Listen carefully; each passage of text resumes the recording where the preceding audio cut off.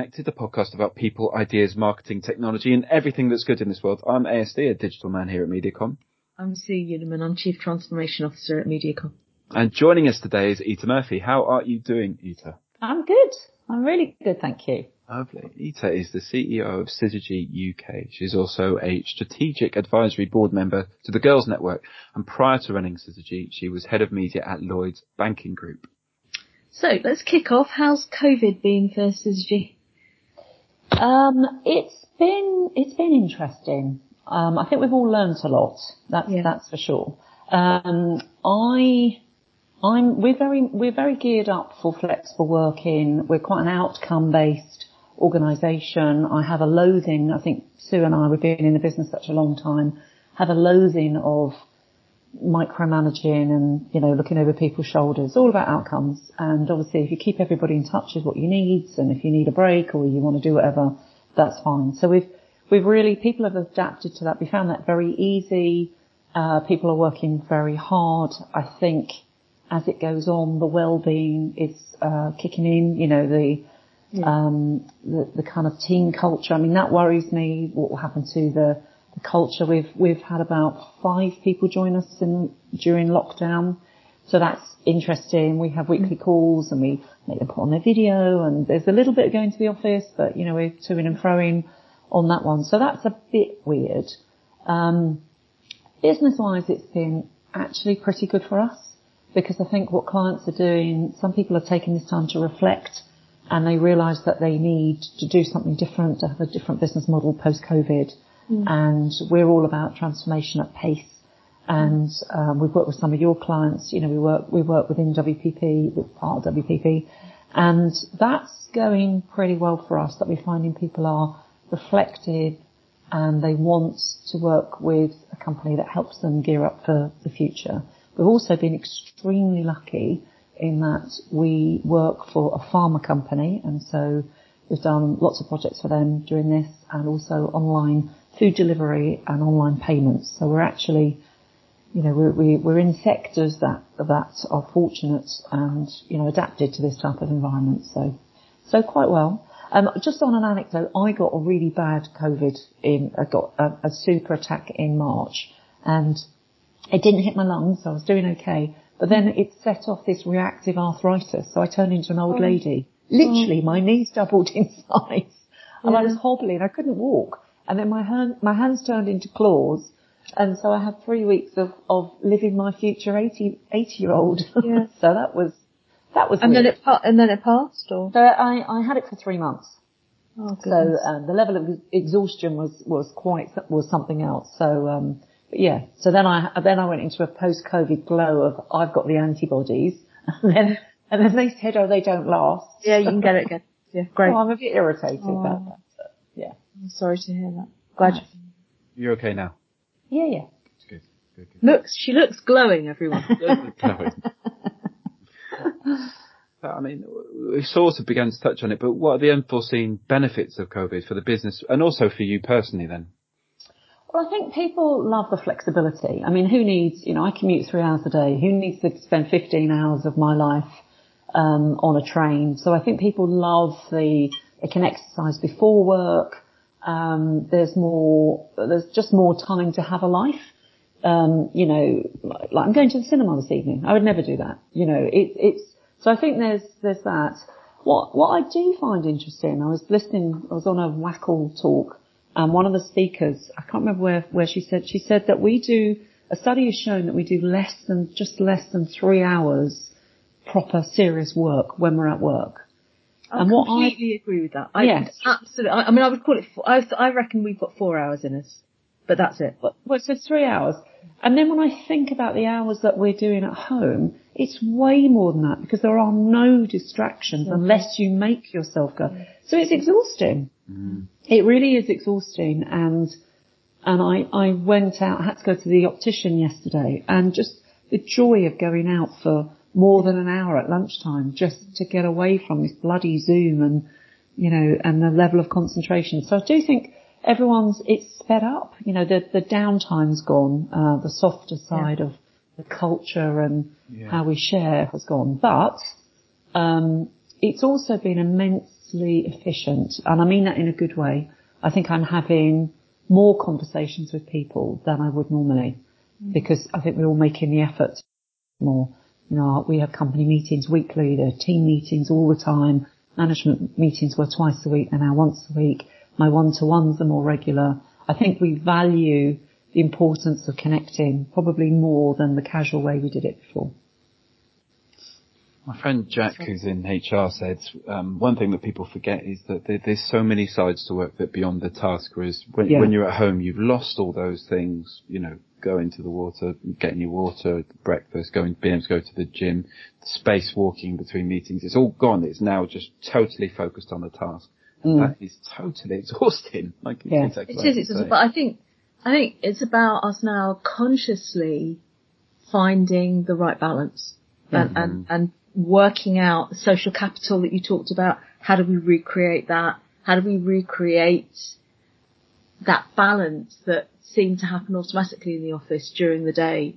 We all have to be mindful of it, I think. I'm going to take you back. Now, Peter and I first met in the 1980s, and I remember very, very, very clearly, we were obviously children. We were very young children. And I remember very clearly when I first met Peter, actually. And I guess it must have been, if not your first job. So you were straight out of uni, I guess. And what I didn't know is that you did a degree in zoology. Yes.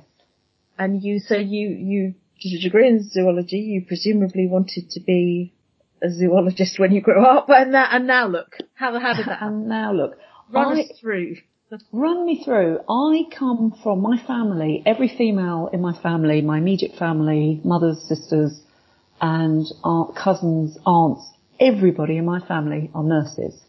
That's what I knew. And I loved biology. When I got to uni, I wanted to dump the plants, and really if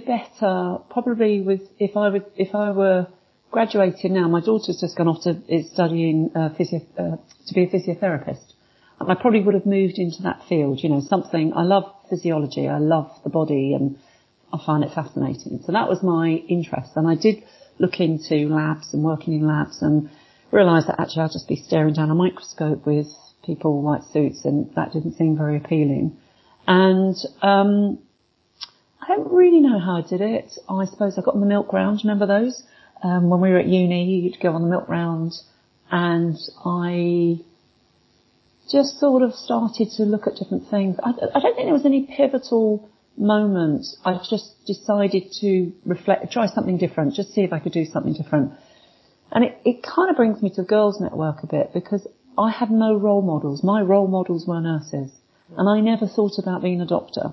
And I said it to my sister, who's married to a doctor. She went, "Oh, you don't want to be a doctor." No woman would be married to a doctor, because doctors work 90 hours a week. So I'd get these very absolutes. You've got very absolute, I didn't know to think differently. So perhaps with a different role model, I could have pursued something, but it was kind of, I knew I didn't really want to be a nurse. And this just seemed a kind of a segue into this sort of sales and then agencies. And it's enabled. Did you start in sales? Yes. Yeah. I had a terrible job. My first job. I mean, it was dressed up. It was dressed up as, on the milk round, a graduate scheme. I mean, what a laugh. My first job was, I worked for a publication called Engineering Capacity, and it literally was a magazine of ads.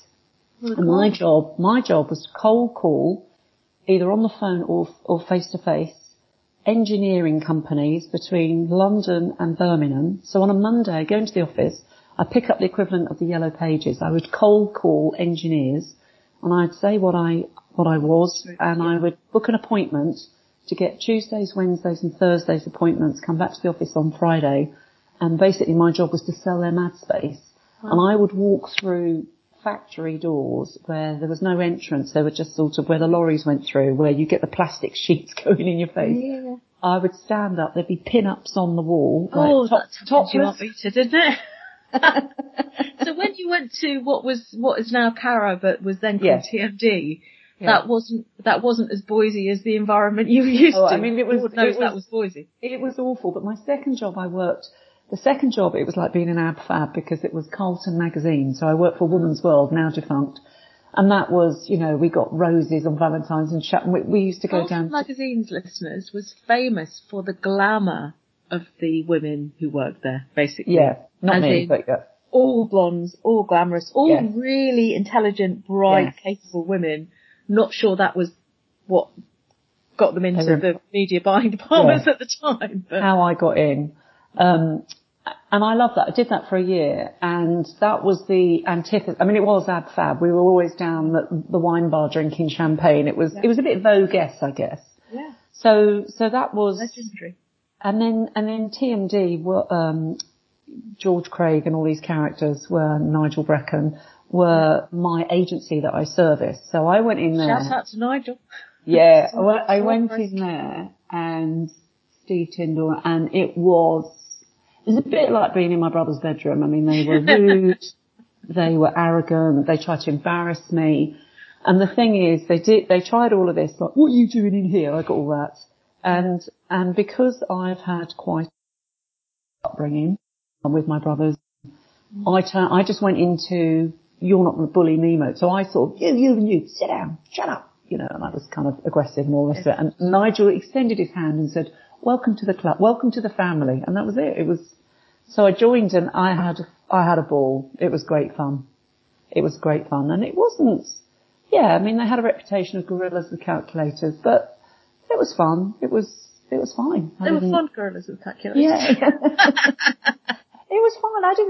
Can't say I experienced anything there that wasn't actually funny. You looked out for yourself though. Yeah, I knew how to take it, and I was going to give it back harder. Yeah. Yeah.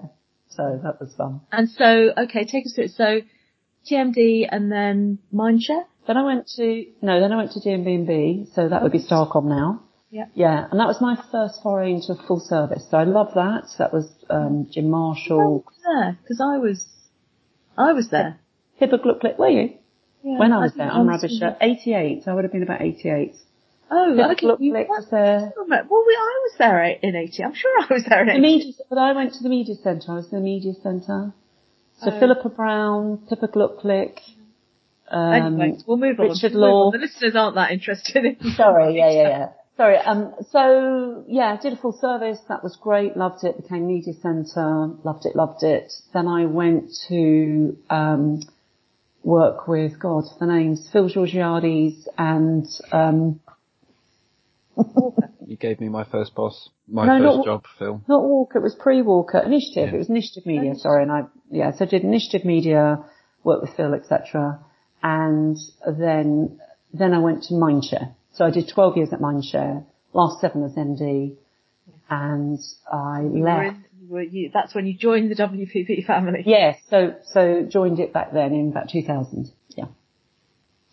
And then 2012 I left. I was really fed up, worn out, had enough.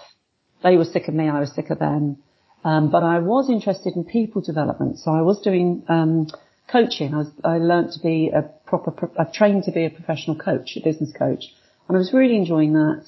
So I left in 2012, set up my own business, and I was coaching, I was training, and I enjoyed it. I really needed about 3 years out of this industry. I needed a break. You've been full on. You've been WACL president, we should say as well. Yes. Done your time there. Yes. And I guess, I don't know if it's relevant, but I'm the main wage earner. My husband and I did a role reversal. And very early on. Very early on. You were very pioneering. I think you might have been the first woman that I properly knew whose husband was. And it was a funny time as well because we were mothers at a time when I asked for a 4-day week and I was told your career will stall and you're nailing your colours to the mast. And, it's over for you, basically, if you want to work 4 days. And I was warned off taking longer than 3 months for my first maternity leave. I took 6 my first. Oh, and I was told, well, let's talk about your promotion if you come back. I mean, you won't come back. They never thought I'd come back. I think there was a lot of assumptions. Yeah, a lot of assumptions. It was just... Was not the norm, and it's certainly, a year certainly wasn't the norm, as it is. No. I took 4 months for my second one. But yeah, so, where are we? So it's really, so you needed a break. By 2012 you needed a break, and so... And I did a lot of pitching. When I was at Mindshare, I did a lot of pitching. And when you're working, I mean, ridiculous hours. I mean, I look at it now and I think, God, I was mad, but never mind. I think I'm getting reaping the rewards of that work. So I had a break and I absolutely loved it. It was amazing. And then I did some contracting work, which was fantastic. So I was head of media at Lloyd's, like I said, for a stint. Then I worked at News UK, which was amazing. I did a maternity cover, which I loved, and I set up the client team, and I absolutely loved that. And then went back to Lloyd's as head of media for a stint, and then this came up. So, and it's been fab. I love it. So would you say, just back to the thought of the question, and I know we've spent a lot of time on this one question, none of it sounds that planned? Sounds like you've thought, am I enjoying what I'm doing? Am I doing it well? Now what can I move on to next? The only thing I planned, I kind of was aware of this as I was going through it. I'd always say, what is my boss doing? What are they doing? I always wanted to know what they were doing. And I was trying to take the lower parts of what they were doing away from them. And when I got to a point where I didn't feel I was learning, I'd say to them, I'm not learning anymore. I would give them a chance to give me something new. And then the second time I said I'm not learning anymore, I would leave. So I always stayed for long enough to give them a chance to respond. And then when I knew that I'd hit a plateau, and I used to say it was a bit like walking stairs. I'd take a step, I'd go flat for a while to get used to it, to get comfortable, and then I'd ask for more stretch. And if I didn't want to be on the flat for too long before I moved on. But no, nothing was planned. Nothing. That's super interesting, because we see a lot of people with plans. We've talked about this before, haven't we? So they have plans and they've got really strict targets of titles and money that they want to hit within 3-5 years. Yeah. And it just ends up with frustration. It always ends up in frustration that they don't hit it, or when they do hit it, that they need the next thing. They don't like it. Yeah, exactly. And actually, the person that they were 5 years ago wanted something very different to what they want now as well. If I go back to when I was 28, no kids, and what I want now, it's very, very, very, very different. But for me, I think the main driver, it had to be interesting. Was I learning? Was it interesting? And I think if you do that, you won't go far wrong. But also you had your work-life blend, and I assume now you're saying is this your youngest who's just gone off to? No, my eldest. They're both gone. I'm empty nester. I don't even have any pets anymore. Which is another phase, actually. And it's not something that people talk about very much, but I think it would be good to talk about it more, and I think it's a time for another reinvention. And that's what I wanted to say to you, in case you don't ask me this. Yeah. I wanted to say to you that what I noticed about myself is that I never wanted the top job. I never felt confident enough to take the top job. And I don't know why. I had a lot of imposter syndrome growing up, or at work, not growing up, at work. Yeah. And probably... So those boys. Yeah, and when I sometimes get asked and things, and they go, "Who is your mentor?" I think, I didn't have a mentor. I mean, you got mentored. It was. There were no mentors. There were very, very few role models, and the women that were enrolled, you wouldn't necessarily plan your life to be like theirs. Because, and I always struggle when people say to me, when you started out, who was your role model? It's kind of like you made it up yourself. You made it up as you were going along. Yeah, and I keep forgetting where I'm going. So the question I want you to ask me. You were saying you never wanted the top job, but you have it now. I never felt I could. And when the headhunter talked to me about this job, it was really, really interesting how I had to manage myself. Yeah. I happened to see a TED talk, and this woman, whoever it was, she said, be brave, not perfect. And that just absolutely, so I wrote that down in capital letters, just literally before I had this call with this headhunter, in capital letters. Oh, let's all write it down. Be brave, not perfect. Yeah. I really, because I guess that's my insecurity manifests itself by being a perfectionist, not good enough, the imposter syndrome. I realise that's insecurity. So I wrote that down and I looked at the brief for Syzygy CEO. And what I wanted to say was, I can't be a CEO. And I want this person to say, but you can. And what was great about the brief was the brief actually, I thought, you know what, it's just running Unilever. I mean, I did that. It's just got a few extra words on it.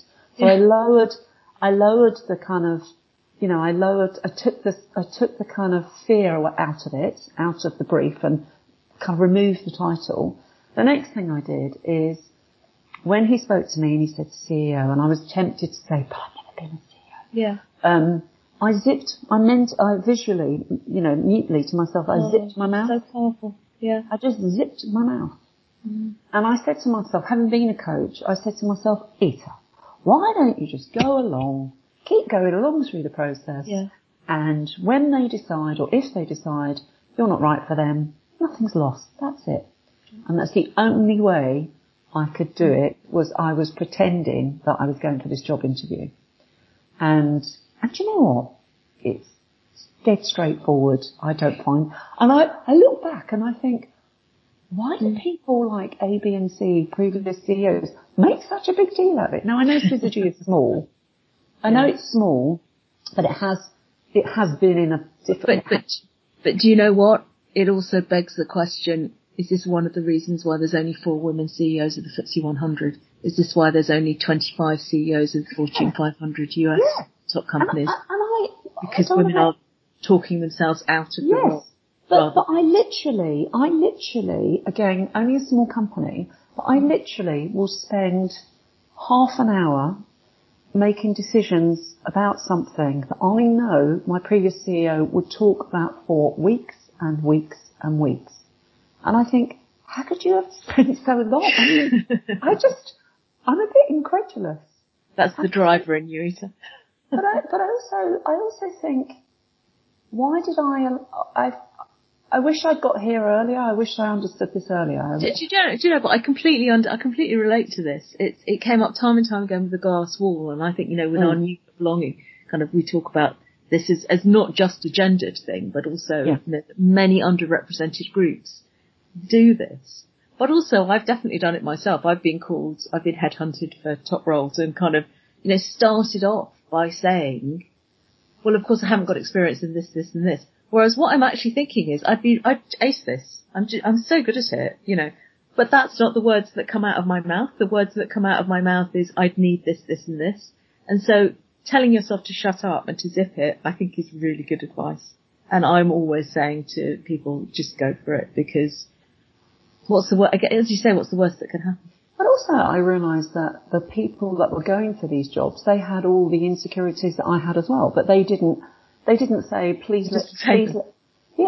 why, and I think women have got this thing, I kind of say we grew up with the kind of, maybe our era, not now, but men asked you to dance, men asked you to marry them, and you kind of think that people are going to give you, I think there's this little princess syndrome. I think I thought that tiara complex. Tiara complex. If I work really, really hard, people will notice it. Well, they don't. So I've learned to dump that and be more overt and just to be, say the words and don't apologise for saying the words and be a bit more male, I guess, or not, or direct. Maybe it's not male. The other thing that I thought somebody said to me, which I thought was a wonderful expression, I think business has become more feminised now. Mm-hmm. And I think that's really amazing shift. It was very macho. Ita, in certain areas. I feel there's lots more listening and there's lots more being okay to be vulnerable and okay to not have the answers, and you don't have to be the big strong leader. You can ask people what they think, and so some really powerful and useful and insightful things there, Ita. I think some really, really powerful things that a lot of people are going to get a lot of things out. Thank you. I mean, taking it back to zoology though, and you're obviously leading, you're a media boss now. What responsibilities do we have in media to help protect the environment, do you think? I mean, that's just, everyone has, I mean, it's just such a basic, everyone has I don't think it's anything to do with media. I just kind of, I mean, I got a litter picker for my birthday present. I picked up more dog poo in plastic bags belonging to other dogs. You know, I just think it's fundamental that we set a good example, that we're sustainable. But there's a lot of talk, isn't there? I think it just comes down to, you know, there's this corporate kind of, I'm not a big fan of lots of corporate words. I think it's what you do that matters. You know, pick up after other people, ask for a litter thingy for your birthday, for Christmas, you know, pick up other people's crap and be sensible about what you're doing. I do worry about plastic and all that kind of stuff. Yeah, I don't really have a sort of philosophical answer to the question. I just think it's a common sense one, really. What would you have said to yourself on your first day at Carlton Publishing? Well, I have, like I say, for somebody who didn't have a clue, no role model, I would say just go for it. Don't worry about anything. I think I did actually, what was the one thing I thought about? What I would say. I've written here, you're going to exceed your wildest dreams, enjoy the ride. I mean, really, and I really, I walk about 3 times a day. The first walk of the day is gratefulness. I go around and I give thanks for everything that I have. And as I'm nearing, I think I'm in the autumn of my life, I was saying, I've started to think about highlights per decade. And it's quite an interesting way to kind of look at your life as what has been good by decade and what can be good still going forward into the next decade. And I just think such humble beginnings. I mean, I was one of 9. We were an immigrant family in from Ireland. Karen Blackett, and people will know that in the 50s, London was not the most hospitable place, with landladies with no blacks, no Irish, no dogs in their windows. We got a brick through our window when we moved into our lovely neighbourhood. Friendly bunch. Well, and even in the 80s, it was a difficult time to be of Irish descent. Yes. In London. Very. And there was the IRA thing, my dad was a Labour councillor. And we got a bomb threat, and he was, I didn't know why he was telling me how to get out of the house through a window in the top floor if the house should go in flames, but that's what happened. So, not very long ago. Not very long ago. We also got I got lots and lots of Irish jokes, you know, so it was considered funny in the 70s and 80s to portray Irish people as stupid, which was broadcast television on Saturday night. Completely. And I remember being in the pub with this, I lived in a very, working class area. We went to good schools, you know, not, you know, state schools. And I'd been studying for my A-levels, and education in my family was the way out. That's what we were going to do. And I remember popping around the pub, and it's our local, horrible place. And I'd been studying for my A-levels for about 14 hours, and I spoke to this guy, and he said, the thing about the Irish, right? The thing about the Irish is they're thick. And I thought, wow. They are, aren't they? So, yeah, it's different discrimination, but there was quite a lot of discrimination. And so, yeah, I'm just amazed. I am where I am. I'm really grateful. I think it's really important that at the moment as well, to be grateful for the small things. Yeah, I'm really grateful. And they're not small either. I mean, I just think, God, I can walk. You know, I've got friends who've got MS who can't even. Yeah, and just, you know, just to feel very grateful. Very grateful. That's very good to hear at a time when some people are going, oh my God, I was going to go to lunch with so-and-so and now I'm not sure if I can. So it's very good to hear that kind of antidote. Or, let's be grateful for the health. Sure. Right, so we're on to the regular questions we ask all our guests so we can compare and contrast. So can I ask you your favourite line from a poem, a song or a book? Well, I've got two songs. I'm going to ask you to choose one line. Two. Tell us both. Okay, I'll tell you both, but I'll choose one. The Rolling Stones, you can't always get what you want. Indeed. I soothe myself with that a lot. And the other one that's got me through the most difficult of times is Bob Marley, Don't Worry About a Thing. And I sing it and I sing it and I sing it and I self-soothe myself if something's really bad. And I find it very uplifting. It really works. That's my thing. So which one are you going to choose? Bob Marley. And it's the line, don't worry about a thing, every little thing. Don't worry about a thing, right. Every little thing's going to be alright. If you were a genie, what 5 commonly available objects would I have to put in a magic circle to summon you? Decent chocolate, preferably. Oh, yes. Is that dark chocolate? No, I'm not that sophisticated. Right. I've tried. It's Green and Black's almond milk chocolate, please. Okay. Yep. I would have my tennis racket. Absolutely love tennis. I would have my lime green sea kayak, 15-foot kayak. Okay. I would put my bikes. I'm about to be a proud owner of an electric mountain bike because I can't be bothered with hills. Yep. And a pile of decent books. Just general, whatever we choose. Like fiction, non-fiction? Fiction. Well, I have a bit of both, but I really like fiction. I really like, sort of Anne Tyler, Anne Pratchett. I quite like that, that female, well-written, in understanding human relationship kind of stories. A selection of that. That's it. Okay, I mean, can we have a library card? I'm not a fan of the pile of books because that is multiple things. Because it's not there for a pile. It's there for a good book. A good book. I have to have a good book. A good book that you haven't read yet. Yes. Brilliant. So we've been locked in our houses. Assuming all living things are giving you comfort, but what 3 non-living things are giving you comfort in these crazy times? I'm very lucky. I live in a village, and so the countryside, or there's a kind of call it a common. I'm not even sure what you call it a common. There's a couple of fields and I walk them. I've got deep. That's not really a thing in the house, is it though? Oh, is it in the house? In the house. We're looking for specific objects, like a painting or a specific object. bit of furniture. Hot water bottle. Okay. My hot water bottle. I really got into my hot water bottle with COVID. That became it's a little bundle of joy, isn't it? A hot water bottle. A hot water bottle.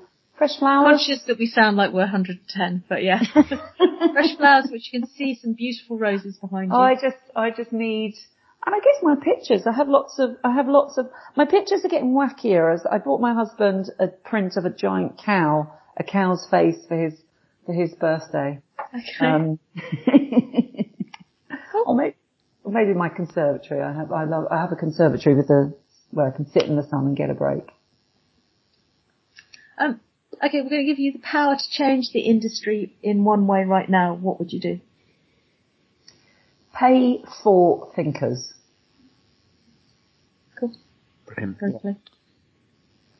If we were to give you a billboard, where would you put it and what would it say? I struggle with where, but what it would say is, don't stop me now. I'm having a good time. I'm having a ball. And that is, honestly, you talk about empty nesting. I have got so much energy. I'm loving work. I've got more space. I work with people who, my finance director's got 3 children and, all these people that are juggling so much. And I feel all my years of experience have come to this moment and it's been put to really good use. And I just want to keep doing it. That's love fantastic. It. I just love it. I find work really energizing and love it. Brilliant. Right. Now the question that you cannot prepare for. It's from where's it from, Andrew? The School of Life. Alain de Botton School of Life. Alain de Botton School of Life. And I'm holding up 3 cards. Okay. So it's kind of, your right, the middle, or your left. My left, please. Under your, yeah. Okay. And it says, why do you have the ambitions you have? Oh, I think it must be my upbringing. I grew up in a very poor family. I was on free school meals. I used to, get the violin out, but I had holes in my shoes, which I used to block with newspaper. That's how poor we were. And I guess it gives you I never, ever, ever want to be back doing that. And I want to, and have done, provided for my children, which gives me an immense sense of joy seeing these children who don't have that, and they can have coffee and brunch, and they're not brats, believe me, they're not brats. They've worked hard and they are hard-working people. But that's probably what's done that. Brilliant. Thank you very much. And I'm glad for it. I'm glad for it. Yeah. I'm glad for it. Etha, thank you. It's been a fantastic, adventurous, inspiring talk to you, so thank you very much thank for you. your time. That's kind of you. I appreciate that.